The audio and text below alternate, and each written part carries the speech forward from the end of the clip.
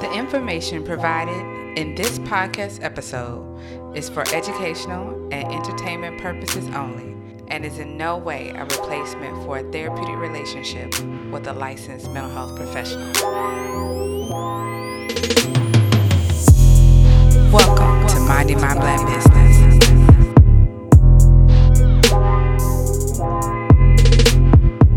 So I figured before I do any topics about Black entrepreneurship, self-care, mental health, before I had my first interview, the priority should be for me to introduce myself to the Minding My Black Business family. So my name is Dr. Janae Taylor, or Janae Monique Taylor, or Nene, depending on how close of a friend you are or family member. I am a native of Mobile, Alabama. I was born and raised. Mobile, Alabama is at almost the southernmost point of Alabama and smack in between New Orleans, Louisiana to the west, and Pensacola or Tallahassee, Florida to the right. So it's a Gulf Coast city full of Southern and Creole flavor. The home of Mardi Gras, right? So let's not even get into that argument. But that's true. Look it up. So that's home. That's where my family resides. That's where I go for my respite to get my mind right. That's where I go and I can be myself in all my ways. I can turn off the machine, take off all the masks, and at home, I'm me. So, although I live in Virginia Beach and I have some roots here, and this is home, Mobile is home with a capital H. So I am a native of Mobile, Alabama. But in truth, I've lived kind of all across the South. So I'm currently in Virginia, but I also have lived in Mississippi. I've lived in Georgia. I've lived in Texas. And born and raised in Alabama. So I am truly, truly a Southern girl through and through. So not only am I a Southerner by nature, by blood, by genetics, I am a big sister. So I have a younger sister who you'll get to meet in a future episode. I know you all will enjoy our interview. It started off real professional, then we got real sistery. So I am. What else am I? I am left-handed. I'm proud of that. Me and my mom are left-handed. I feel like that lends itself to my creativity. Now, in school, though, it did relate to, or did translate, into having ink and lead all up my left hand and arm because of the way I hold my paper. And us left-handers will understand what that means because the desks weren't typically made for left-handed folks. But I take pride in my left-handedness. I also am an introvert. So the idea of even doing this podcast and recording this right now is, what's the right word for that? I know words.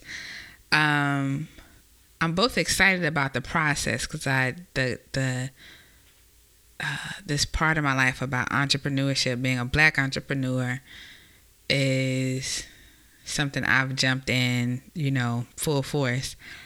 But the idea of putting my voice out there, putting my ideas out there, creating a space for support for us all is exciting, but a little terrifying, right? It's a little terrifying because the kid likes to be in the background and behind the scenes and, setting the table or washing the dishes or, not literally. I don't actually enjoy washing dishes at all, but I was trying to get a metaphor there going, but I don't know how how that went.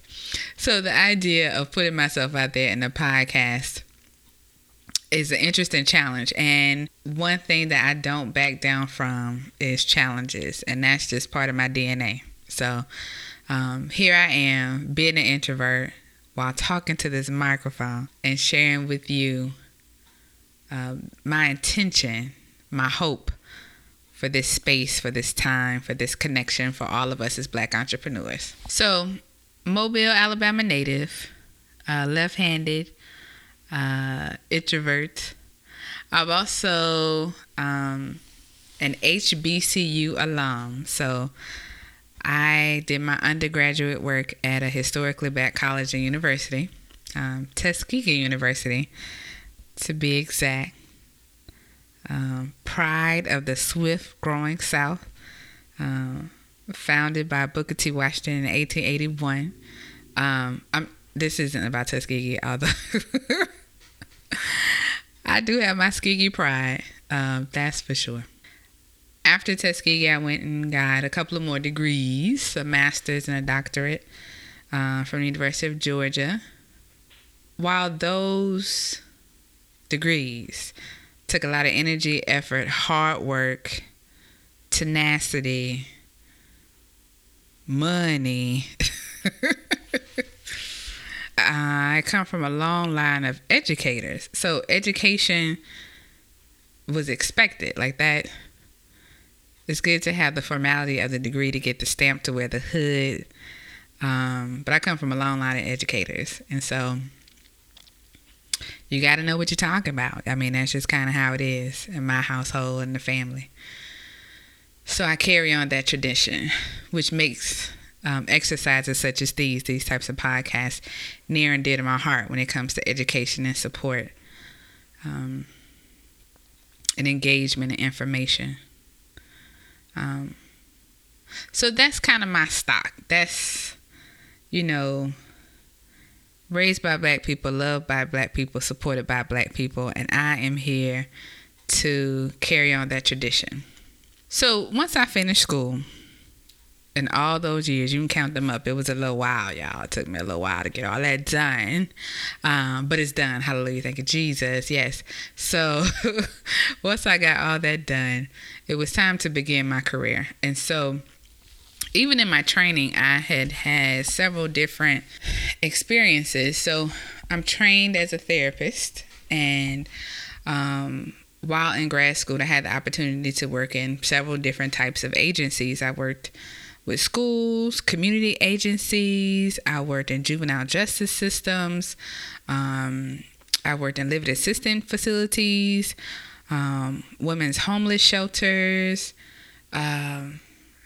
just a whole bunch of different places and a whole different type of experiences that required all sorts of skills. What I landed at was being really connected to doing therapy on college and university campuses. So once that's where I started out. That's where I landed, is doing that work. And I was there for a few years, and I enjoyed it, and I had different types of titles, and I did a lot with training students who wanted to be therapists and creating opportunities for them and providing supervision, doing presentations. I really enjoyed that stuff, meeting other professionals, talking about what it means to be a culturally competent therapist, what it means to provide culturally competent supervision. So the point that I'm making with all of that is that I was really digging my work on college campuses. I enjoyed being with young people who were coming into their adulthood, their adult identity, and all the wonderful and sometimes side steps that they could take as they sort of understand what it means to be an adult, and being there to be a support for them as they journey through that. I really enjoyed that work. So that work took me to all those places. Well, actually, in fact, that's what landed me here in Virginia. Let me say that I got to Virginia, was doing my college counseling work, and truthfully, entrepreneurship was nowhere on my radar at the time. I actually thought that in order to be an entrepreneur, that I needed to be towards the end of my career. And the way that I made sense of that was, once I get to the end of my career, I have sort of fully fleshed out all the different types of environments that I enjoy working in, the different types of communities that I work best with, and it'll make it easier for me to find my audience, to find my potential client base, to do my work. So I need to wait until I get really close to retirement to be an entrepreneur and have a successful business. Yep. So I was nowhere near the end of my career, so it wasn't on my radar. But what happened in being in that environment, in the current work environment, is that I was finding that although I had an opportunity to do all these different types of cool activities and programs and have these different type of roles, administrative roles, there were a lot of things that I had going on that I really didn't enjoy. I was working long hours. I was participating in projects that didn't sort of match some of my career ambitions. I was sort of limited in the way in which I could connect with those communities that I enjoyed working with the most. But at the same time, I was getting a steady check in their benefits, right? So, you didn't get all this schooling to walk away from a certified check, guaranteed check. So what happened, and almost as if someone wrote it out for me, is that I had a colleague who joined our staff who had ambitions of going into private practice. And so she was a white woman. She still is a white woman. I shouldn't say was. and a friend. And so she talked to me about her ambition, her thoughts around what her practice was going to look like. And she had done some serious study and research in this. And I just sort of absorbed as much as I could from her about how she got to her thoughts around what a private practice was going to look like. With her and another friend who was also in the mental health field, the three of us created like a consultation group. And all three of us stepped out and decided we were going to create our 3 separate businesses as it relates to private practice. And we all we had our all different specialty areas as it relates to that. So of the 3 of us, I was the only chocolate chip in the crew. Now, I refer to myself as a chocolate chip, and by that, I mean I was the only black woman there, the only black person. And one of the things that was happening at the beginning of this process, as I was trying to figure out my audience, is I really wanted to exclusively only work with the black community. And I struggled with being that bold with it. That felt as though somebody was going to tell me I couldn't do that. I had gotten to the place and working for others for so long that I felt like I needed permission to define my vision and my mission. So I struggled with that for a little while. I still put it out there. But I hid it in code words, right? So I would use things like community or engagement, or even the colors that I have for my website, or the images that I use for my website, or being very clear about my name. And, I wasn't bold with it. So I consulted with my support network, those that know me, those who are in the same field as me, and tell them about my conflict. And they just encouraged me to put it out there. So I did. I started to do that. And what happened as a result is that I started getting clients that matched the people that I wanted to work with, right? Go figure. So I've been doing that. And as I continue to have my private practice, I try to become even more refined as to the type of client that I work best with. And I'll talk more about that in terms of my own therapy and how I do my work. But that's another time for another day, because I could truly go on and on about that. But what I realized in the process of running the private practice here in Virginia Beach, being exclusively committed to serving the Black community, is that the part of all this process that probably wasn't getting fed was my journey as an entrepreneur. So the idea of connecting with other Black entrepreneurs, but really the idea of maintenance, of the maintenance of the identity of being an entrepreneur. So what I mean by that is how we run businesses as Black people without losing our minds. Running a business requires you to work in some of the off hours and the off times, and sometimes you're responding to voicemails as you're doing something else. Sometimes you're missing out on sleep. Sometimes relationships suffer.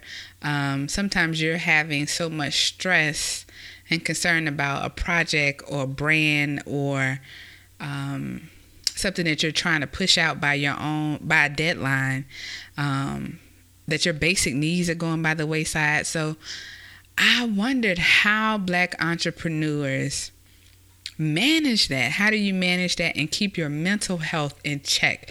So that was the part that was most important for me. Like, running this business is cute and all, but if I have lost my mind on the other side of it, then I have done no one a service. I've done myself a terrible disservice. So I figured I need to create a space where I can connect and touch other Black entrepreneurs who might be feeling the same way, or who have figured out how to master it all and can teach me their ways. I've come up with some things as well that I think might be helpful to Black entrepreneurs from my own training as a mental health therapist, from my own experience in working with entrepreneurs, Black entrepreneurs. And so I just really want to be a part of a solution and not add to a problem, because I really want phrases like "I'll sleep when I'm dead" to just not exist anymore. I think those are damaging to our psyche and damaging to the power that work has over us. Work should just be a part of our life and not our entire lives. Or hustle harder. And so there are a lot of us who are suffering in silence, who need support, who need help, who need a cheering section, who need a shoulder to cry on, who need, tough love, or who might need therapy in a real way. And so if I can do my part to make therapy seem just as important as an annual physical that we all take, then I'm going to do the best I can to make that happen. And I'm not in this alone. I know there are lots of other fellow therapists who are in this fight with me to change the way that our Black community, to continue to change the way in which our Black community thinks about therapy and getting help and being okay. So, y'all, I have talked for almost 20 minutes, and I'm so proud of myself. I think there's some really cool things ahead with minding my Black business. There are some phenomenal people that are coming up that I'm getting to interview and introduce to you all. And they are in places where you might not even expect us to be. They're going to talk about their struggles. They're going to talk about their triumphs. We're going to engage each other. We're going to support each other. We're going to connect. And this is it. This is our space. This is not the only space, but this is definitely our space. So for today's mindful moment, we're actually going to talk about mindfulness. So my goal in having a mindful moment in each one of these episodes is to provide a little piece for a group of very busy people. As Black entrepreneurs, we can often find ourselves in the middle of managing multiple tasks. Even in the midst of that, thinking ahead about what our next steps might be. And sometimes what gets neglected is the idea of just being fully present in what's happening and being fully present about what we are creating, the interactions we're having, the joy we might be spreading, the help we might be providing. So even if it's just for a couple of minutes, I want us to have an opportunity to sort of interject some pause and peace in our day so that we can reflect on the impact that we have on ourselves and our community. So mindfulness, which you may or may not have heard a lot about already, is really more about the awareness of where we are, what we're doing, and not being too overwhelmed by the environment or the world around us. So it's truly about checking in with yourself and making sure that you're okay. I see it as part of my job, part of my duty, actually part of the mission of Minding My Black Business is to be as a resource to other Black entrepreneurs as we support each other.